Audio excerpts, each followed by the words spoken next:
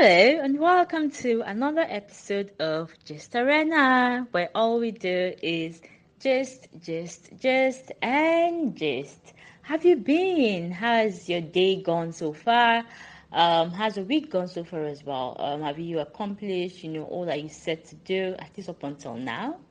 Not to worry if you have not. You still got time to, double up. For now, relax and listen to us. Just sit down, be taken care of. Let's speak into your ears. Thank you so much for joining us again today. I am Cynthia. Adenike is here with me. Ayotunde is sitting out today, and we're joined here with a guest. Let me clap. Yes, we're joined here today by a guest, an HR professional actually. Her name is Gloria. Hi, Gloria. How are you doing? It's so lovely to have you here with us. So we have Gloria here today because we'll be discussing something that has to do with the workplace, and we wanted that point of view from an HR professional, which she brings, because the rest of all like this now cruise, now cruise with them, man. So without further ado, this particular scenario made the rounds of social media. So just a brief background. So there's a guy called John, and there's a guy called Brandon. John happens to, from all indications, be either the supervisor or manager to Brandon. And so there was a screenshot of their text conversation that was shared online, and got a lot of reactions from people. So I'll be reading it. So this message comes in from John to Brandon. You remember I said John is Brandon's supervisor or manager. And so it goes first. Hey Brandon, we are short-staffed for the rest of this year because Sarah just quit without any warning. We are really backed up, so I am going to need you to come in during Thanksgiving this year. Don't be shocked if you have to come in during Christmas Eve and day 2. Brandon replies, I already told you 3 weeks ago I need that week off and you agreed. Now you're changing your mind? I will not be working Thanksgiving. And if you ask again, I will not be working for you at all anymore. Wow. So Brandon replies the next morning. So the previous 2 text messages I just read were sent in the evening, started at 7:02 in the evening. So I guess that followed up closely. So John, who is the manager, responds the next morning at 9:32, and he goes thus: we have had to set expectations with you multiple times this year. Coming in is the least you can do. Your PTO request has been denied. I am not asking you to come in. I am telling you that you have to. And Brandon replies, and I'm telling you that you have no worker at all now. I quit. And he puts the thumbs up emoji there. So that's the conversation that's basically happened between John and Brandon. So this has stirred a lot of conversations, different conversations. So let me start with this. Adenike, what do you think? So typically, when people sign employment letters, most often than not, I'm not saying this is the number. Most times, especially in this part of the world, we sign 8 to 5 or 9 to 6, so structured time. However, along the line when you resume, work, and you realize that you have to stay beyond the terms of employment, or you have requests and all of that, you just have to stay beyond the time that you're allocated in the office. If you had your boss send a message to you sort of out of work hours, would you respond?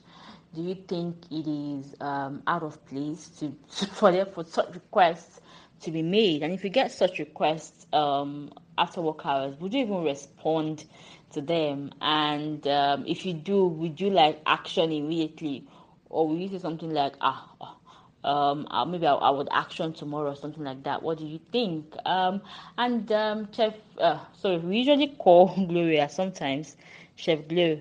What do you think? No, not what do you think now, more from the professional view. What do you think about employers reaching out to employee after work hours, or during a time when they're not supposed to come in. What do you think about that scenario? Is it not? I mean, to myself now being an employee, it pretty much looks like all employers do that, and it's cool. What do you think about it? Is it like a non-written rule now, like when it's in fact, like when it's not contained in your employment letter, should you just expect that your employer is going to reach out to you during your not working hours? And if they do, are you obligated to actually respond to such requests? What should you do? What should your line of action be? So over to you, ladies. Hello, Cynthia. How are you doing today? Such a beautiful, beautiful, beautiful introduction. It's so exciting to be on this platform. And well done to you, my darling Adenike and Ducky. Well done, guys. This is such a beautiful platform, and I'm so excited to be here. So yes, we're talking a very sensitive topic today, or we are touching a very sensitive topic today, which is really around employee-employer relationship, and where we should set the boundaries and where people should be respected in terms of their time and their ability to work in an organization. First things first, one of the key things that employers need to know is that as an employer, you have something called the employee value proposition. In other words, even though you're offering your staff or your employee a service, right? There's also a value proposition. In other words, what makes you a unique employer? But most employers don't see this or don't necessarily think about this factor because they possibly see that they're probably doing people a favor by hiring them and paying them a salary. But it goes beyond that. An employment environment needs to be fulfilling both for the employer and the employee. And it's important that we pay attention to these things, particularly when it comes to hiring and retaining and engaging staff as well. Now, with the situation at hand, before I go to your question, right, the employee was well on his right and the manager was also well on his right, but I will explain to you what I mean by both. Now, the employer should have been able to seek the human aspect of this staff to help them understand why they require their services at that particular point in time. Now, regardless of whether you're selling or you're in human resources or whatever the trade you're in, when you need to convince people or speak to people from a depth, it has to do with emotional transfer. And for an employer, you must learn that emotional intelligence to know how to transfer it in a way that your employee is willing to go above and beyond for you. If she had simply approached it a different way versus sending a text calling to explain the business exigencies, it might have made a difference versus ordering the person. Now, don't forget that beyond the 8 or 9 hours we spend at work, we also have other areas of our lives we need to balance. I'm sure many of us have heard about the Wheel of Life circle and know that there are different areas we need to balance to have a full and fulfilling life. But if those areas are suffering, the truth of the matter is that you cannot give 100% at a job. So if that guy had even come into the office, let's assume he had been bullied to come into the office, guess what? He won't be operating at 100%. And would you rather somebody who is operating at 10% versus somebody who is operating at 100% who is fully vested into the interest and the obligations of the organization? So those are the trade-offs that we need to make as CEOs, as employers, and as bosses to ensure that we are emotionally vested in our employees in such a way that they can go above and beyond to fulfill our needs or to fulfill the needs of the organization, because it's beyond you as a manager. You don't go around ordering people, because you wouldn't want to be treated that way. And at the same time, the staff also needs to, tone down the way that they respond to things. You don't respond to things in an emotional way as well and lose altogether. You have to strike that balance to help the person see why you need the break. Every single one of us, we need to take some time to rest. Like we always say, rest is not a gift. How do I put it? Rest is not a reward. Rest is a necessity to be able to recalibrate. That's why we have times and seasons. A woman will be pregnant for 9 months, but there are 3 seasons of change. A school will have 9 months sessions, but there's 3 months of, breaks in between to recalibrate and come back to your 100% self or gain new strength for your new season. And so employers need to understand that. So back to your question, I'd like to also hear other people's perspectives. All employers need to understand that there's something called boundaries. There is something called boundaries. Even employees need to understand that. As a rule of thumb, if it is 10 p.m., I do not personally respond to anything that has to do with the office. Not because I cannot or I don't want to, but I need to not build that repertoire that you can reach out to me at 1 a.m. I've had scenarios where my bosses reached out to me at 1 a.m., 12 midnight, and we're doing the work. And guess what? We did the work well into the morning. And that work could have waited. You understand? We could have given our best, if we had focused on it, come to work very early in the morning and focus on it. The truth of the matter is that the world is not going to stand still. And truly, planning really makes us be able to achieve our task most times. But yeah, I agree that there can be exigencies here and there that would require people to come into the office and really put in 100%. At those times, you need to be human about it, because you're taking me out of the commitment we both had when we were signing the employment letter. So you need to be human about it. The concept of human resources is not about giving rules and regulations. It's about being human first. And being human means that we have different aspects that make us. We have spirit, soul, and body, like many of us know. But at the same time, we have so many social areas that make us. We have family, we have fun, we have our finances, we have recreation. We have so many areas that make us up. And employers need to understand it. So first things first, understand that there are boundaries. And no, I don't expect that you send me a message by 12 midnight. I wouldn't respond, except I know that we are working on a critical, project that is very time bound. Then I would give my entire time. But I still expect that you don't bully me into doing it. I don't want to use the word lure, but you TLC me into it. Give me a reason to know that this is bigger than me, and let me commit to doing it. So that's the way I feel that we can engage our employees, and at the same time retain them for good success. Hi, Cynthia. Hi, Chef Flo. Great to chat with you all again. Thank you very much. Nice to gist with Chef Flo again, at least on Gist Arena. Welcome, Chef Flo. Great question, Cynthia. Great topic, interesting topic. So question for me is, would I pick a call from my manager outside of work hours? Number one, it depends on if I even saw the call to start with. I once had a call from a manager. He called me on Friday and after work hours, and I didn't even see the missed call until Monday. Don't judge me. He called a number that I did not typically monitor back then, because I have quite a number of numbers. I have quite some numbers. My sister claimed that it's people that are doing Yahoo that have so many numbers. For me, I have a good reason. I'm not doing Yahoo. I use them for different purposes, and I'm a risk engineer, and part of my risk management training tells me that I should always have backups and all. So that's why I have quite a number of numbers. So I didn't even see his call. So there was no case of whether I would. But even if I'd seen that call, I don't know if I would have called back until Monday anyway. But we'll never know. So now let's assume I saw the call at the time it came or not long after. Would I call back? Would I try to reach out? I would say at that point that it depends on the relationship I have with the manager.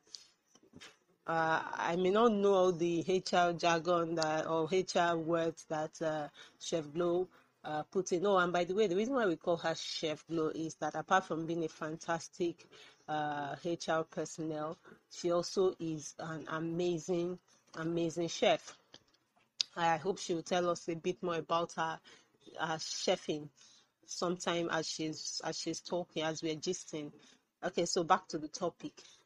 So I may not know all of the right HR words that she does, but one thing I know is that as a manager, as someone that has people reporting to you, you want to be careful that you are not just a positional leader. And by saying what positional leadership means is that you are a leader because that's your title. They'll say that's level 1 leadership in quotes, because yes, you have the title, but you're not influential. You haven't invested enough in your people to be able to influence them to do things that they probably are not even being paid to do. There are things you do as a leader that moves you from level 1, which is positional leadership. I think that's from a John Maxwell book that I reviewed with some of my some people in a program I was on a few years back. That's when I learned about that. As a level 1 leader, you are insisting because your position says you are the leader, but by the time you're moving to level 2, it means that people are following you, not just because of your position. And sometimes level 2 leaders may not even have the position, but they have influenced people enough that they can tell people, let's go and do this thing. And even though you are not the one that is the positional leader, the level 2 leader is the one people want to follow. even when there are no imminent benefits. So you want to invest as a leader in your capacity so that you can influence people. I remember that one of the best books I ever read was one I read in my 100 level, I believe, by Dale Carnegie. I think that's him. The title was How to Win Friends and Influence People. So while my classmates and all were learning Math 101 and Physics 101 and Chemistry 101, I spent a good part of my 100 level reading that book, and I'm glad I did because I learned a lot about that. So I think one issue that Brandon's manager has is that he has not invested in the relationship he has with Brandon to be able to ask Brandon to do things that are not in his job description and get Brandon to say, oh, I'll be glad to. I have some leaders that when they tell me to do things extra, I don't even grumble, I do them. There was someone that had taken his time when I was an intern to train me on things that he didn't necessarily have to do. And so there was a time when he needed me to help him out over the weekend. I wasn't going to be paid for the job because it was something I was doing to help him. And so I couldn't make it on Saturday, which was the day he wanted me to come. So I told him, oh, you know what, send me the stuff. I'm going to do it on Sunday because Sunday is the day I can work on it. And I went physically to work on Sunday to do it. And I spent quite some time doing free work for someone because he had invested earlier, not because he was expecting this to happen, but because he had invested. And I felt comfortable to pay him back, in quotes, and I didn't feel like I was being forced to do anything. So I think one issue is it depends. My answer is that it depends on how much this person that is asking me to come out of my during the, even if I'm going to be paid, I think that's secondary. People really, as in, pay is not enough justification to make people to take on overtime. That which is essentially what Brandon's manager wanted him to do. It depends for me on what the relationship is between myself and the manager to start with. Or more or more. It always makes sense to bring an authority on a subject matter, into discussions, and this is clearly one of them. When Gloria was speaking, I kept saying a way. This is literally why you need to always speak to a subject matter authority when you're literally speaking about some specific things. And I mean, I definitely resonate with what you both said when it comes to investing in your colleagues or co-workers or your subordinates, quote unquote. Here, I mean, it's only when you invest then you can reap. I remember on a previous job, I mean, my boss then could literally, get to my house and tell me, Cynthia, we need to be at this particular place. And I'll be like, I'm not even at my bath. And he'll tell me, please, can you, be ready in like 20, 15 minutes? And I'll be like, yes, I can. And that's because this person has definitely invested in me to the extent that I can't go and above and beyond for this person. Like, I literally would work into the night because this person requested it or this person needs it and things like that. And I also remember I remember on another job as well where, look, once that 5 o'clock is 5 o'clock, I'm not reachable anymore. I remember on the, the job I'm referring to, if my boss wanted to reach me, like, they did not even have my, what's it called, my personal line. And when there were emergencies, they would have to call my colleague, and I had instructed my colleague to never give her my personal number. So my colleague would do a conference call, and then they would just ask me whatever they wanted to ask me. It was funny, but I just decided I didn't want to do it. And I always wonder how we can strike that work-life balance. How do we strike that work-life balance? How do we do it?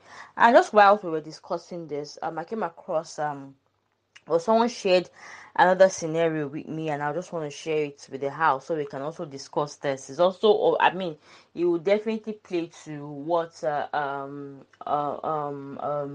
Gloria was talking about, not being emotional, as well as what Adenike was saying, like like as a boss, if you've not invested or you've not just done the work, you cannot just request your subordinate of some things. And I'm just going to read this email that I came across, or that was sent to me rather.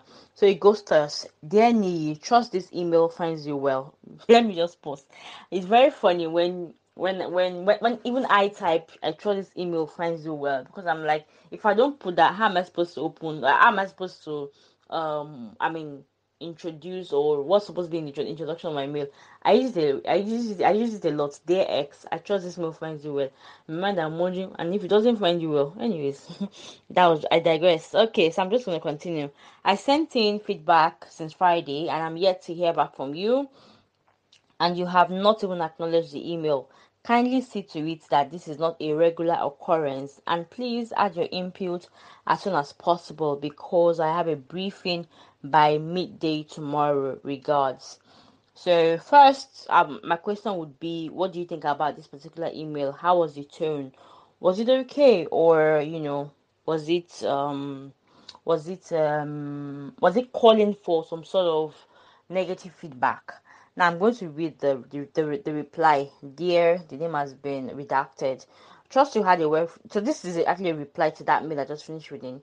Trust you had a restful weekend. I will not act as though your mail met me well as you suggested. That's what I just said now.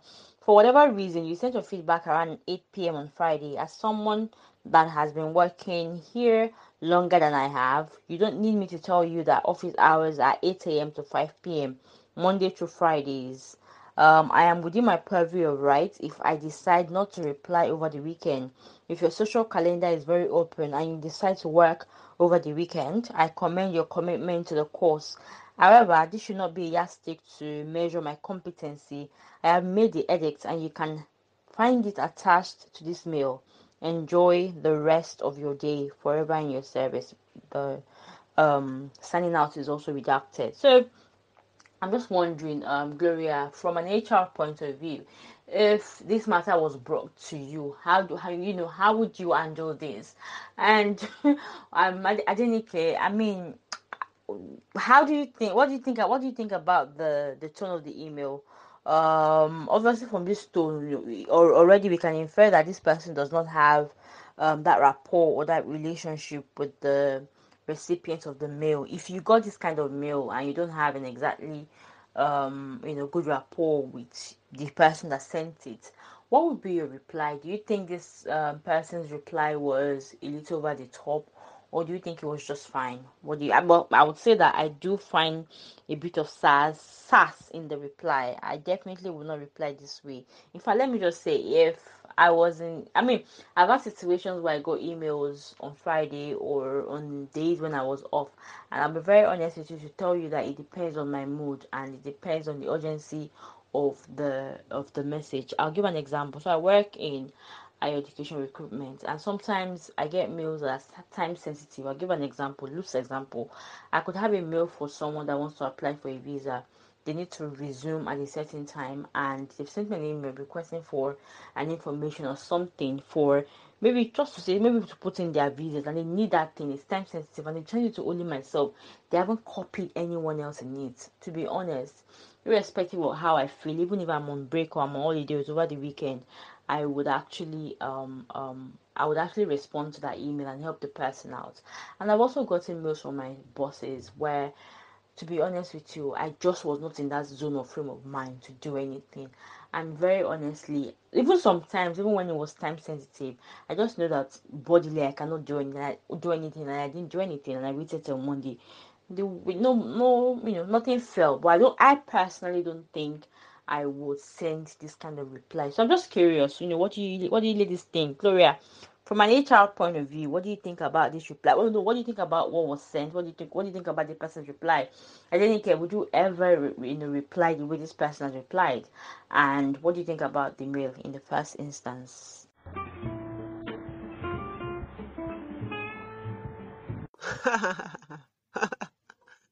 Since I read Danny's response to the email, I've not been able to read an email that says, hope this email meets you well. with a straight face. It's always been funny, as in, I'm sure people are like, why is this one laughing? But I just remember Niyi every time. So speaking personally, I would not reply the way Niyi did. I would not, honestly, but it is funny. It was a funny response from Niyi. But if I was a co-worker and both of them brought their matter to me, for example, if depending on which one of them brings the matter, I would give them counsel separately. So let's assume that it was Niyi's boss that, or the other person that sent the mail, the first mail that came to me. What I would tell him or her is, first of all, your tone was just off. You don't send people emails after work and just assume that they are going to do it. So if it was something urgent and I'd sent an email, I'll probably follow up with a phone call, and go like, me, my guy, how far? I know you're busy. Oga, beg, please help. Just go without that coat and tie approach, because again, even if it's during work hours and the person, I really need the information and I need you to get on it as quickly as possible. That's one of the things that I would say the majority of my managers say they like about me, which is that I follow up. I follow up. I would follow up on the email that I've sent, no matter how official, and I try to make sure that my email is not coming across as me being official, wearing coat and tie. It's probably usually, oh, please, this thing is overdue. Can you please expedite? There'll be all of those words that communicate urgency, and I'm not going to wait until I have a meeting to write an email. So I probably would send the mail in the most friendly way possible, and then follow up with a phone call and still go like, my guy, how far? I know it's Friday. I know you're busy. Organo vex, I beg, help me. That kind of thing, so that when he doesn't, he will not go like, it's because now that kind of thing. And most times when my managers need me to do something urgently, they probably will do that. So I probably learned from best managers, I would say. So first of all, make sure you don't wait until something is super urgent. Didn't you know you had a meeting by whatever time it is the meeting was supposed to start? And then you waited all through Friday, waited through Saturday, Sunday, then you're waiting till Monday morning to send that email. The tone was not good. That's my verdict. So if Niyi had come to me and had said, see waiting this one they do now, wow, I probably would have gone like, well, yeah, your boss was out of line, but Niyi, your response was sassy. You're probably right. I remember there was a presentation I'd seen, I think it was during my internship anyway, and the title was, you could be right and you could be dead right, in the sense that, yes, you're right, but you died because you were trying to prove you're right. It was a safety moment, and the point of it was that someone walking on their, or insisting on their lane on the road and refusing to give way to traffic of mad people that obviously don't have the right of way but are just not normal enough to calm down and wait for others. And then so you're right, you're on your right, but then you end up being hurt or even killed because you're insisting on your right. And that's perhaps what I would tell Niyi at this point. Niyi, yes, the email shouldn't have come when it did, but if there was something really urgent that needed to be attended to, for me, if I was in Niyi's shoes, no matter how I feel about the manager, so if I saw the email, again, I'll go back to it being to the fact that I saw or did not see it. So if I saw the email, I would respond with a tone that tells you that, please, this is not acceptable. Don't do it consistently. And if it's like the manager's 57th time of waiting till things are urgent before he or she now involves me, I probably would also copy someone senior, more senior than the manager, to respond to whatever was asked, but also indicate that I prefer to be involved earlier so that I can deal with issues before they get too late or get to the point where I have to be working overtime. If it's something that I I could have done maybe during work hours. So for me, that's perhaps how I would respond. So of course, there's still some passive aggressiveness in copying the person's manager, but I would rather be passive aggressive in a way that if we decide that we are going to HR to go like, you try, well done. But I don't know, I don't really like to get into that mode. So please, Oga, please don't put me in the position where you are already behind and then you're expecting me to treat your tardiness as an emergency. I don't like that personally, and I would assume that Niyitu does not. However, if I do have to manage such a boss that waits for things to be late, one thing I probably waits until things are late before he or she starts asking for input.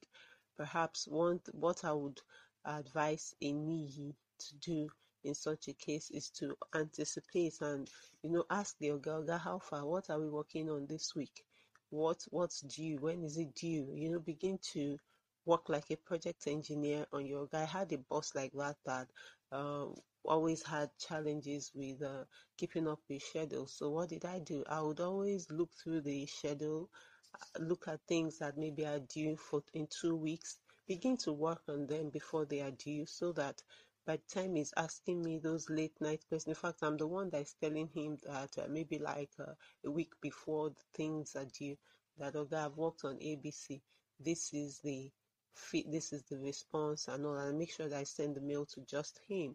And my managers, like I said, have been great people, so they have appreciated that. So I think there are a lot of things Nii could have done better, but I'll put 70% of the issues of the blame in quotes in this instance on Nii's boss. Thank you. Now, now real. Anyway, so I pretty much went back to that message almost 3 to 4 times to read different meanings to it and to kind of put the right emotion or the right perspective. And the first thing that actually strikes me is that they have a culture of Glasgows in that environment, if this means anything to anyone. Because from maybe I'm old school when it comes to work environment and relationships, or maybe old school or very traditional in the way that I behave. So that might also interfere or put some basis to my response. But the truth of the matter is that regardless of whether you're in the work environment or not, the concept of respect, ties deep. First of all, talk about the job, no problem, but don't start referring to people's social calendar or people's social life. That's you attacking the person's person, if you get what I'm trying to say. So there's a difference between focusing on the matters at hand, which was the fact that you do not appreciate being given work, but then starting to say things around the person's social life. That just means to me that you're now being personal about your attack. For the line manager, it reminds me so much of somewhere that I know. I'm not going to say anything, but it reminds me so much. I feel that this person has a lot of things to prove to their own superior. So hear me when I say this. They have a lot of things to prove to their own superior, but they generally don't know why or how, rather. And so they require the support or the help of their team members to help them achieve. But also pride. Pride won't sort of allow them to, cajole their team members so not cajole, but galvanize their team members to do anything for them. And you mentioned it earlier. If you haven't poured into someone, even the Holy Book says that out of the fullness of the mouth, out of the fullness of the heart, the mouth speaks. So if you haven't poured enough into someone, if you haven't deposited into their emotional banks, there's really no way, the person will decide to do anything for you without thinking twice about it. And like I said, they have a Glasgow's culture. So it's very easy for the person to give that person back and not cower under authority or cower under leadership. Okay? So first things first, that manager or that line manager, whatever that person is, has something to prove to the bigger boss, but doesn't really know how to do it and needs the input from our team members or his team member, to be able to create their own perspective and their own thoughts. But that being said, if you do have a briefing over the weekend, I'm sure you knew about it Friday during the day. You could have just simply said, I'll probably need your service maybe for an hour tomorrow. would it be possible for you to help me? Don't go saying it's a social, don't make it a norm. That also tells me that you don't have a healthy balance between the different areas of your life, and you're trying to impose that or reflect that on other people. The fact that, and managers need to understand this, the fact that somebody else does not share your social sentiments or does not share what you consider hard work or fun doesn't mean the person is not competent enough. Okay? It doesn't mean the person is not competent enough. What needs to happen in that environment is that they need to describe the fundamentals of their business culture and ensure that everybody understands how that translates into behavior. Okay? And everybody can deliver. If it's an environment that is focused on delivering work 7 days a week, 24 hours, I'm sure everybody who is collecting an offer letter already knows that, and that's the expectation. But from this person's response, it means that HR didn't do anything to say, oh, we work extra hours even over the weekend, whether it is required or not. HR will most times always say, okay, when is business exigency? This did not sound to me like a business exigency, unless it could have been a bit more urgent. Okay? Now, back to the responder. Again, like I said, it's okay to set boundaries. And it's okay to express what is acceptable and what is not acceptable by you. But there's also something called emotional intelligence or emotional mastery. There's something else called self-governance. Okay? Self-leadership and self-governance. And there's something else that is called, that just skipped my head and I don't remember what I wanted to say. But emotional intelligence or emotional mastery just basically means your ability to know when to speak, what to say, how to say it, in a way that the other party doesn't see it. The other party sees the depth of your conversation and can understand it. And that's me giving a pedestrian definition to this, but I hope everybody can understand what I'm saying. You know? And self-governance is your ability not to also project yourself in your response. So the email reeks of emotional banter. Oh, I have something to squash with this person and I'm just going to put it in this email and score cheap points of being able to talk. Guess what? When it comes to performance appraisal, I'm not just appraising you based on your technical competence. I'm also appraising you based on your ability to blend in this environment, which is where the cultural and behavioral aspects comes into book. And with that behavior, I'm sorry, you can't sit in a board meeting. You can't. Because you won't know when to, cover up the stakeholders' issues. You won't know when to act. So I can't trust you with a huge portfolio because you just pour out your emotions everywhere, all in the bid to score cheap points. So just like you have strategy and you have short-term, mid-term, and long-term plans, employees should also have the same short-term, mid-term, long-term plans and identify what behavior will help me achieve this short, long, and mid-term plan. You don't just want to score cheap points so they can say, oh, you have the sharpest mouth. Guess what? Opportunities will just be passing you by and you will not know why.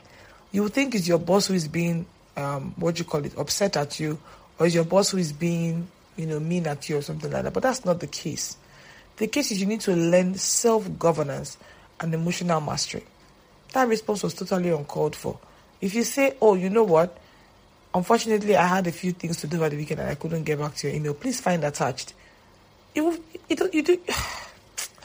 I don't know. It's a very deep topic. And I know that, it's easy to just say, oh, it's wrong and it's right. But it's a very deep topic. It goes further to show the fabric of the way we reason as a people. Because, for instance, somebody drives by you and I hope I've not gone off tangents because I'm really emotional about this particular topic. Somebody drives by you on the roadside.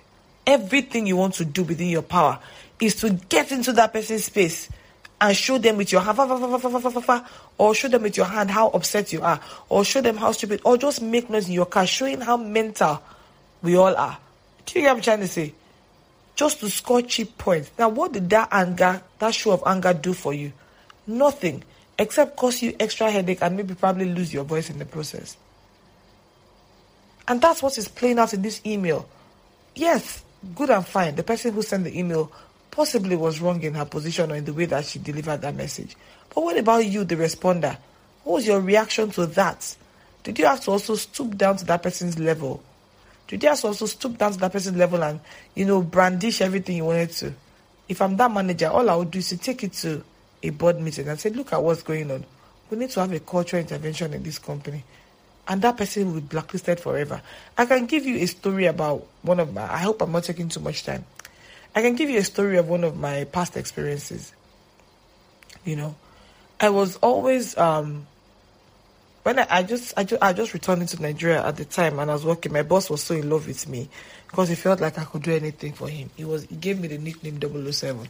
You know, any document, any name, I would dig that person from under. I was so proactive, you know. But I did that to the detriment of my team members down below. I had a line manager. I always ignored her and went directly to my MD, you know. I went directly. I had about 7 programs I was managing at that particular time. 7 projects I was managing at that particular time. I was balling now. What do you mean? I was a big girl. And of course, I had a tiny, small accent. So yeah, I was a baller, shakola, you know. And all of a sudden, my boss traveled for a meeting outside the country where he was going to spend half a year, 6 months. And I was left all by myself. By then, I unconsciously didn't know that for every time they're telling me, oh, train this intern, oh, train this copper, oh, show them what you're doing, they were taking away my job one after the other. By the end of that year, from 7 projects worth billions, millions of naira, I went down to 1.5. 1.5 because the other program was closing out. So I had 1.5 projects to work on. So I met my manager and I said, what's going on? And the first thing she told me was that, have you come down from your high horse? It took me losing my projects to learn that you don't always have to have the last say. Just tell her, I'm sorry I couldn't work. Why are you talking about somebody's social life? I have a lot to say, but let me stop here so that I can get other opinions as well. Thank you.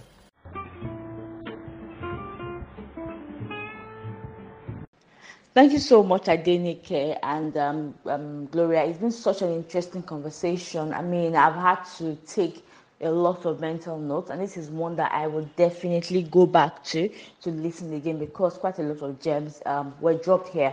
And I know that in the course of the discussion, we have touched on, you know, line manager supervisor relationship. That's from the point of view of quote unquote a subordinate, as well as if you are the line manager or the supervisor, or how to relate with your subordinates. But I wanted us to focus a bit more on it. So how can we cultivate a very good line manager supervisor relationship? How can we deposit, like we've been saying? How can you fill up that emotional part of your subordinate that will allow them to go above and beyond for you in exigencies? And as a subordinate, how can you create or cultivate such relationship with your line manager or supervisor that they will understand, you know, the kind of your working ethics, that they would know that, I mean, just so that they would just know how to better communicate with you, how to not request such ridiculous things from you, you know, how to know that you have a work-life balance, even if they want to go above and beyond, you know, how to sort of ensure that you are better placed and positioned, even when they want to request. They know that you're not one to be tossed around or, you know, to be asked ridiculous things from. So I want us to dwell on that now. You know, I want us to try and, you know, do that within the confines of time, as well as, you know, just expatiate on it as much as we can.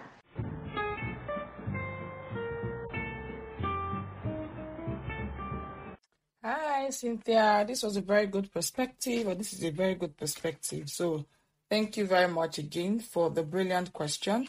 I'd like to approach this from a more holistic point of view, or as my daughter would say, POV, you know. So why am I taking it from a different perspective? I'd like us to look at this more or less as an organizational wide thing versus it being a line manager employee situation. What you find in most organizations is that once the relationship or the employer's journey goes from HR onboarding to departmental, to departmental deployment, you find that the line manager tends to want to run the company or run the department as their own company, as the CEO of their own company. And this might be very prevalent in African communities where the need to exert authority is very big or is very huge. And this, again, if you think about it deeply, stems from sometimes our own relationship with our parents, the kind of strict upbringing that we're brought under, and the need for us to also exert authority. So when somebody has flogged you all your life, all you're thinking of to do is to become a senior so you can do the same thing to your students. You find that happening in boarding school. You find that happening in, the work environment. This is just a cry for help, and it's a deeper societal issue, and that's why the concept of business culture is still very new in Africa and needs to be embedded. I'm very thankful that with the work that we do, or the work that I do, where I am, these are things that we are focusing on to ensure that we help employers be able to create in-depth culture, or to create a high-performing culture. An employer shouldn't have a different experience in one department and another person will have a different experience in another department, even though we are individuals. The thing that should hold us bound, or the thing that should hold us together, is the core of our organization. The core, which means the values, our core focus, and every other thing that leads to the behavior, which is actually the business culture. Okay, so this should not necessarily stem from line manager to employee. It should be a company-wide thing. And how can we then transcend that relationship to the line managers, and ensure that this now becomes a behavior that is permitted company-wide? The first thing is instituting a culture of or being intentional and flexible about your culture. Intentional means that there needs to be some fundamentals that have to be described within the organization. So who are we? Are we a family? Do we act as a family? Are we a customer-oriented or customer-focused environment? Are we an environment that respects people's time? Are we an environment that is reliable, that is full of integrity, that focuses on speed and whatnot? Now, what this does is that when you have identified these fundamentals, it helps you to be able to assert or to align the behaviors that are required for this, so that if there's an anomaly, somebody can easily flag it up to say, this is not what we have known as our norm, but this person has made it their norm. And that's something that needs to be corrected immediately. Okay? So, and then once we are able to establish that, both line managers and employees understand their rights and understand the extent to which their rights work in that environment. When we do that, people are no longer walk on eggshells, and we reduce subjectivity and the reliance on personal interpretation of the law, because the organization solves for that. Now, within teams as well, you need to ensure that you're intentional about building relationships within your team based on people's strengths. Okay, there are people who are result-oriented, the other ones are maybe visual-oriented, whatever the case may be. Build relationship based on strengths. And more importantly, try to develop relationships outside the work environment. I know that this is counterproductive to what we are talking about, but having relationships outside the organization also helps to foster that culture of knowing that person beyond themselves. So beyond just having TGIFs, you can decide to say, you know what, I want to come and visit you in your home, or want to have TGIF in your home, just to see what your community looks like, to see also if it is constraints of location or environment that is even preventing your staff member from being available over the weekend. If it is the fact that, they have commitments with their family or commitments with other areas of their life that is preventing them from being active over the weekend. So that puts a human face to it. If at all you want to take the relationship to that extent. But as far as I'm concerned, people should know each other on a personal level. Have a discussion with your team members to understand what goes on in their family life. Are they the firstborn, the lastborn, the middleborn? How many children do they have? What are things that are going on with them? So that you can put some human face to it. I said it earlier before that at the basis of human interaction is the need to be heard. Is the need to be heard. And the only way you can be heard is if you actually have some, if you're invested emotionally in me. If you're not invested emotionally in me, it's not possible. And also give frequent feedback. Oh, I've noticed so and so is happening. Could there be any other reason why? So instead of jumping into conclusion, you're actually leading by feedback. You're giving the person feedback and giving the person the opportunity to explain themselves and let you know if there's another thing there that we need to pay attention to. Okay? Giving constant feedback, and creative ones at that. When you also see training opportunities that are available, share with your team member and say, okay, you know what, I find that you're a bit, lapsed in this area. I think this training will help. So go ahead and do this training and see how much, we can create success in your portfolio. So I feel that these things will help. We need to be a bit intentional. We need to be flexible. Culture needs to flow organizational wide, and we need to define what is fundamental to our behavior, to our organization, and turn that into behaviors that are relevant. And most importantly, leaders, team leaders, you're the CEO of your role, no doubt, but you're not the CEO of your own company inside the company. I don't know if you understand what I'm trying to say. So that way, you don't see it as your own opportunity to be the wicked boss or to be the bad senior, that was mean to you in boarding school or stuff like that. Treat everybody as a human being. At the basis of every human interaction is the need to be heard. And you see, transfer of emotions. If you're vested in my personal life, which again, we have to draw the lines there. You don't have to be so invested in my life so much that you start gossiping about me. I need to trust you. I need to trust that you keep your word. You need to also walk the talk. If my leader is not walking the talk, why are they forcing me to walk the talk? I feel like they are bullying me. So you also need to walk the talk. You need to do what you say. You need to do what you want me to do as well. Let me also learn from you. Let it not be that you're only always draining me, and there's nothing coming back. Yeah? So I hope this helps. Okay. Hi, thank you so much, Chef Glow, for that. Fantastic. I always say fantastic, but I can't think of another word. That's your analysis. They were just hitting it. I was like, yes, this chef went to school. I'm happy she went to school and the school showed in her body. I liked what you said about the culture of basketballs and that they need to work on that. So I'll try to answer Cynthia's question about what I believe a supervisor or manager should do to build a relationship that makes it easy for them to ask for.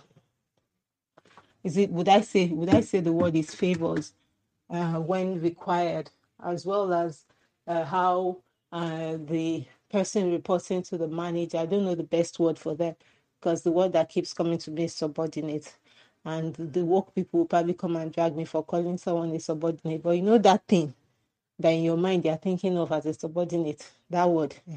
I'll just say the S word from now on. And so the person in that position, the junior person, what do I think he or she can do to communicate to the supervisor or manager that they would rather not be disturbed when they're off work? Because I think that's what he was trying to do in his email. Remember, we haven't quite gone back to unpack Brandon and his manager's point, but I think that was what Brandon was also trying to pass across, that please, I'm not interested in all of those you people's after work lack of work-life balance. So for me, I do work for an organization where work-life balance is an important value. It's a value for us. We consider it a value. So if my manager did come to me, and I've had cases where my manager, in whom I was very well pleased anyway, came to me and asked me to come and work over the weekend. And consistently, I let them know in my organization that I don't want to work weekends, even if I'm going to be paid overtime. It's just not what I want to do. Because, most times for people in my organization, if you're asked to work after hours, it's more or less like your manager doing you a favor. It took me a while to figure that out because when I got to the role where, when I got promoted to the point where I could be asking people to come for overtime, it took me a while to recommend people. And it came across as though she doesn't want to eat, she also doesn't want us to eat, kind of thing. And I finally figured out that okay, I'm going to have to find a way to manage that. And I'll just digress a bit and talk about that, in the sense that because I had to recommend people working for me to come for overtime and I didn't want to come, so the people that would have to approve above me would now go like, oh, who is going to monitor the work he or she is doing? But thankfully, I didn't have to argue too much, because most times we have this template that before you get your overtime approval, you have to say what the person is coming to do overtime, and because it's part of what you need to show to get the person paid. So that was easy for me because it's easy I don't have to be there physically. I can, once we filled the form and said this is what Cynthia is coming to do when she comes overtime for overtime, it just falls on Cynthia to ensure that she can defend it. So the reason why I went into all of that was to go back to the point of what can a what can the S word, the junior person, do? So one of the things the junior person can do is that if you have that kind of system in where your manager has to ask you if he or she should put in a request for overtime for you, you can politely say, oh no, Oga, I'm sorry, I can't come this weekend. I have a wedding. Or I'm sorry, this weekend I'm going to be, I have already made plans with my friends. We're traveling out of the country. Just let the Oga know that, oh, you've made plans. And that, oh, next time, please, if you're checking with me, please just let me check with me earlier, maybe on Monday or Tuesday, so that I will be able to adjust my plans accordingly. So I think that comes across as being that, oh, you're willing to cooperate, just that you need a bit of time. You don't want people to spring surprises on you. And as a manager, you know that at some point you're going to need your people to work overtime. Sometimes the request to work overtime comes as in, I figure out maybe on Thursday or Friday that, oh, we are going to need to meet this deadline or timeline, as the more spiritual people will use. I need my people to come in overtime. So immediately I realized that such a need is up. I'm not going to be sending an email and be saying, according to your what they call that, according to your KPI documents, you have to meet so and so schedule. I'm probably on my right if I say that. However, I realize that I'm not going to get the best from my people, even if I force them to come. I've seen that play out over and over again. So what I would rather do is come and say, oh, Cynthia, we're supposed to have done ABC this week. But we were not able to meet up. What I think we should do is that we should come in and try to catch up over the weekend. That even me, that I don't like coming for overtime, I think I will have to come this weekend. And because my people know that I don't like to come for overtime, anything that makes me have to come, it has to be something that I couldn't have done anything about. So my people already know by the time we're working during the week, is with the understanding that let's finish everything we have to do up front so that we don't have to work over the weekend. And long before it became fashionable for people to work from home, I started giving my people the opportunity to do that. Okay, I need ABC done. I don't need you to come into the office. Please don't come into the office, but please, how can you help me do ABC? Because most of the time, the issue is that you want people to come at a particular time. All the people that have ever worked with me, I've always looked at, okay, let's see, how can we get this thing? I know my end game is that I need the presentation slides, for example. I don't need you to come to your desk in the office in VI or Lekki to do it. Use your laptop at home. Set it up for me. Send it to me by email. I'll finish it off. But so both of us, there was a time we had to, during the lockdown, I had to work with one of my colleagues. I think he went back to outside Lagos. He was even outside Lagos. And we had to work sometimes during the weekends. Sometimes I probably have like a wedding or something. I let him know, oh, I have a wedding. Send what I need to review. Please send it by 2 p.m. etc. Because I have to be out by 4 p.m.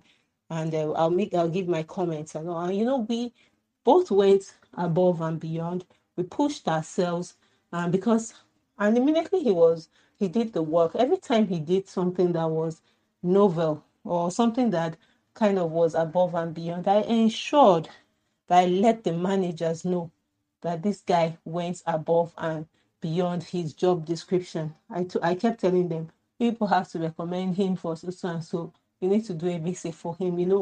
Every opportunity I have to give him something to let him know.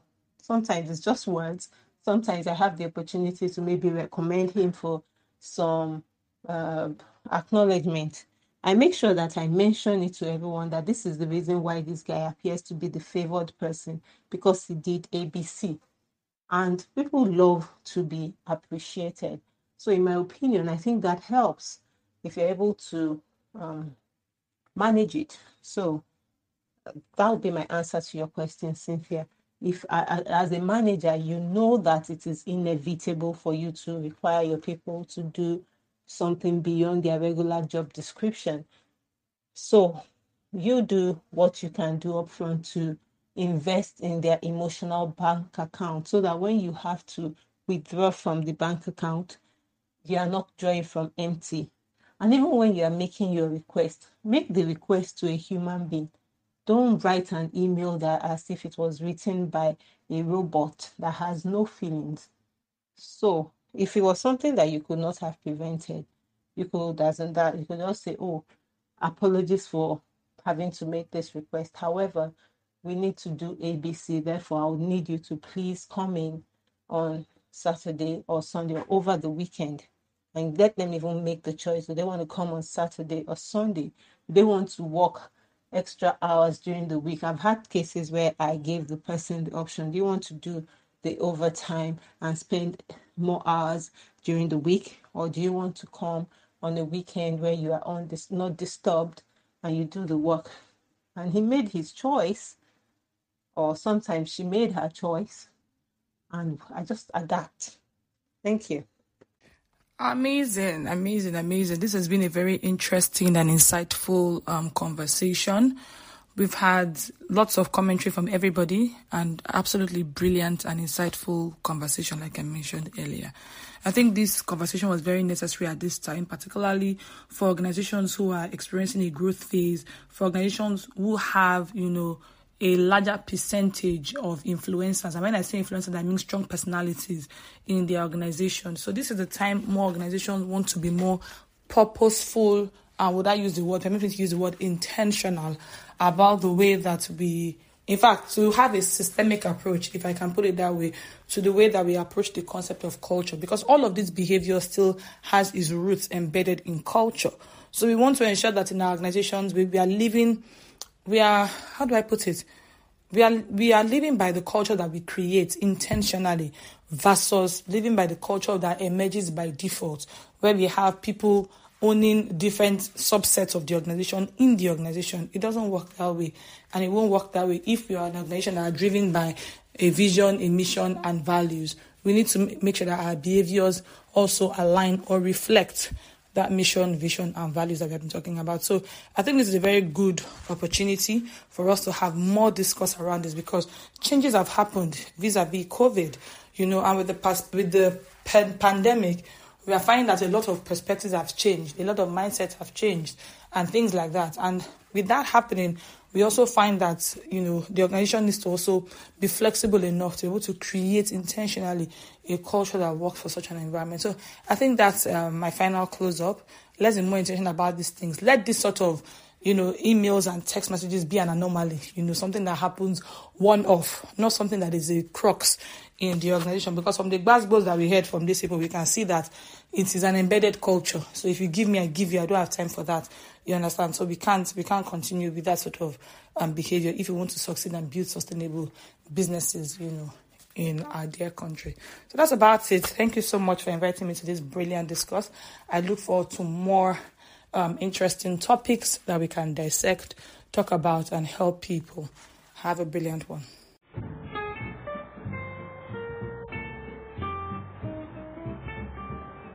Oh, well, you could not have said it any better, Gloria. You summed it up quite nicely. And just to avoid repeating what has been said, it's been such a fruitful conversation, such an exciting one. Trust me, if I was taking notes, oh my God, I would have, I would have had a filled 60 leaves notebook. So, I mean, it was such a gem-packed discussion that we had today.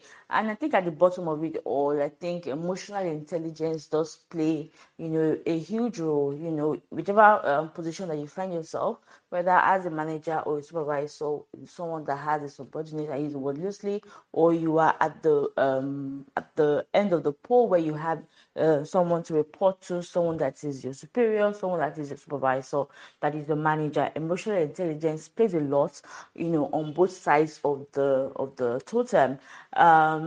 as a supervisor or manager, if you have not poured into your subordinates, please, don't make requests that just don't make sense. Don't make requests that put them in a precarious situation. Don't make requests that do not make them comfortable. You might get your request in that moment, but in the long run, you might not. You won't have cultivated a relationship with them, or they'll be averse to actually helping you out when you might actually need it. And being the one that has a supervisor or manager, irrespective of the requests that come, you should understand that you need to give your manager or supervisor leadway. Don't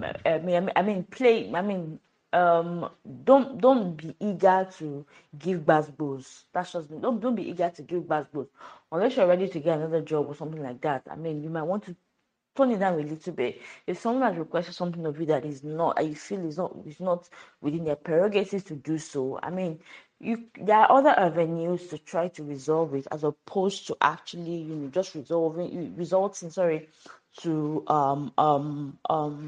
sending that strong worded email. And just there are literally other avenues. You can wait to get into the office, have a discussion or conversation with the person. You can always escalate to the HR department. There's just so many things that can be done. Don't be that one that wants to. Someone said something earlier on, which is you can be right and you can be dead right.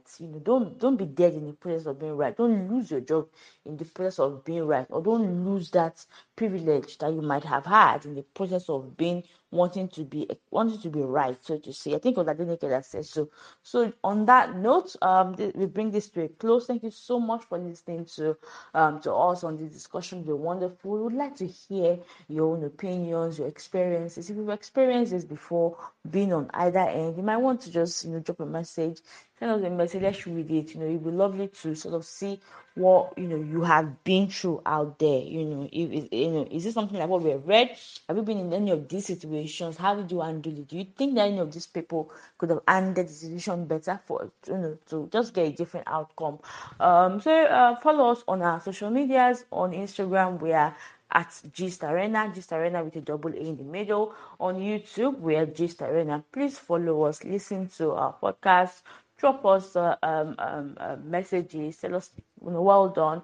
If you like something about what we have done, please let us know. If you do not like what we have done, please let us know. If you want us to change, if you think we can improve on something, please let us know as well. Thank you so much. Until next time, stay blessed.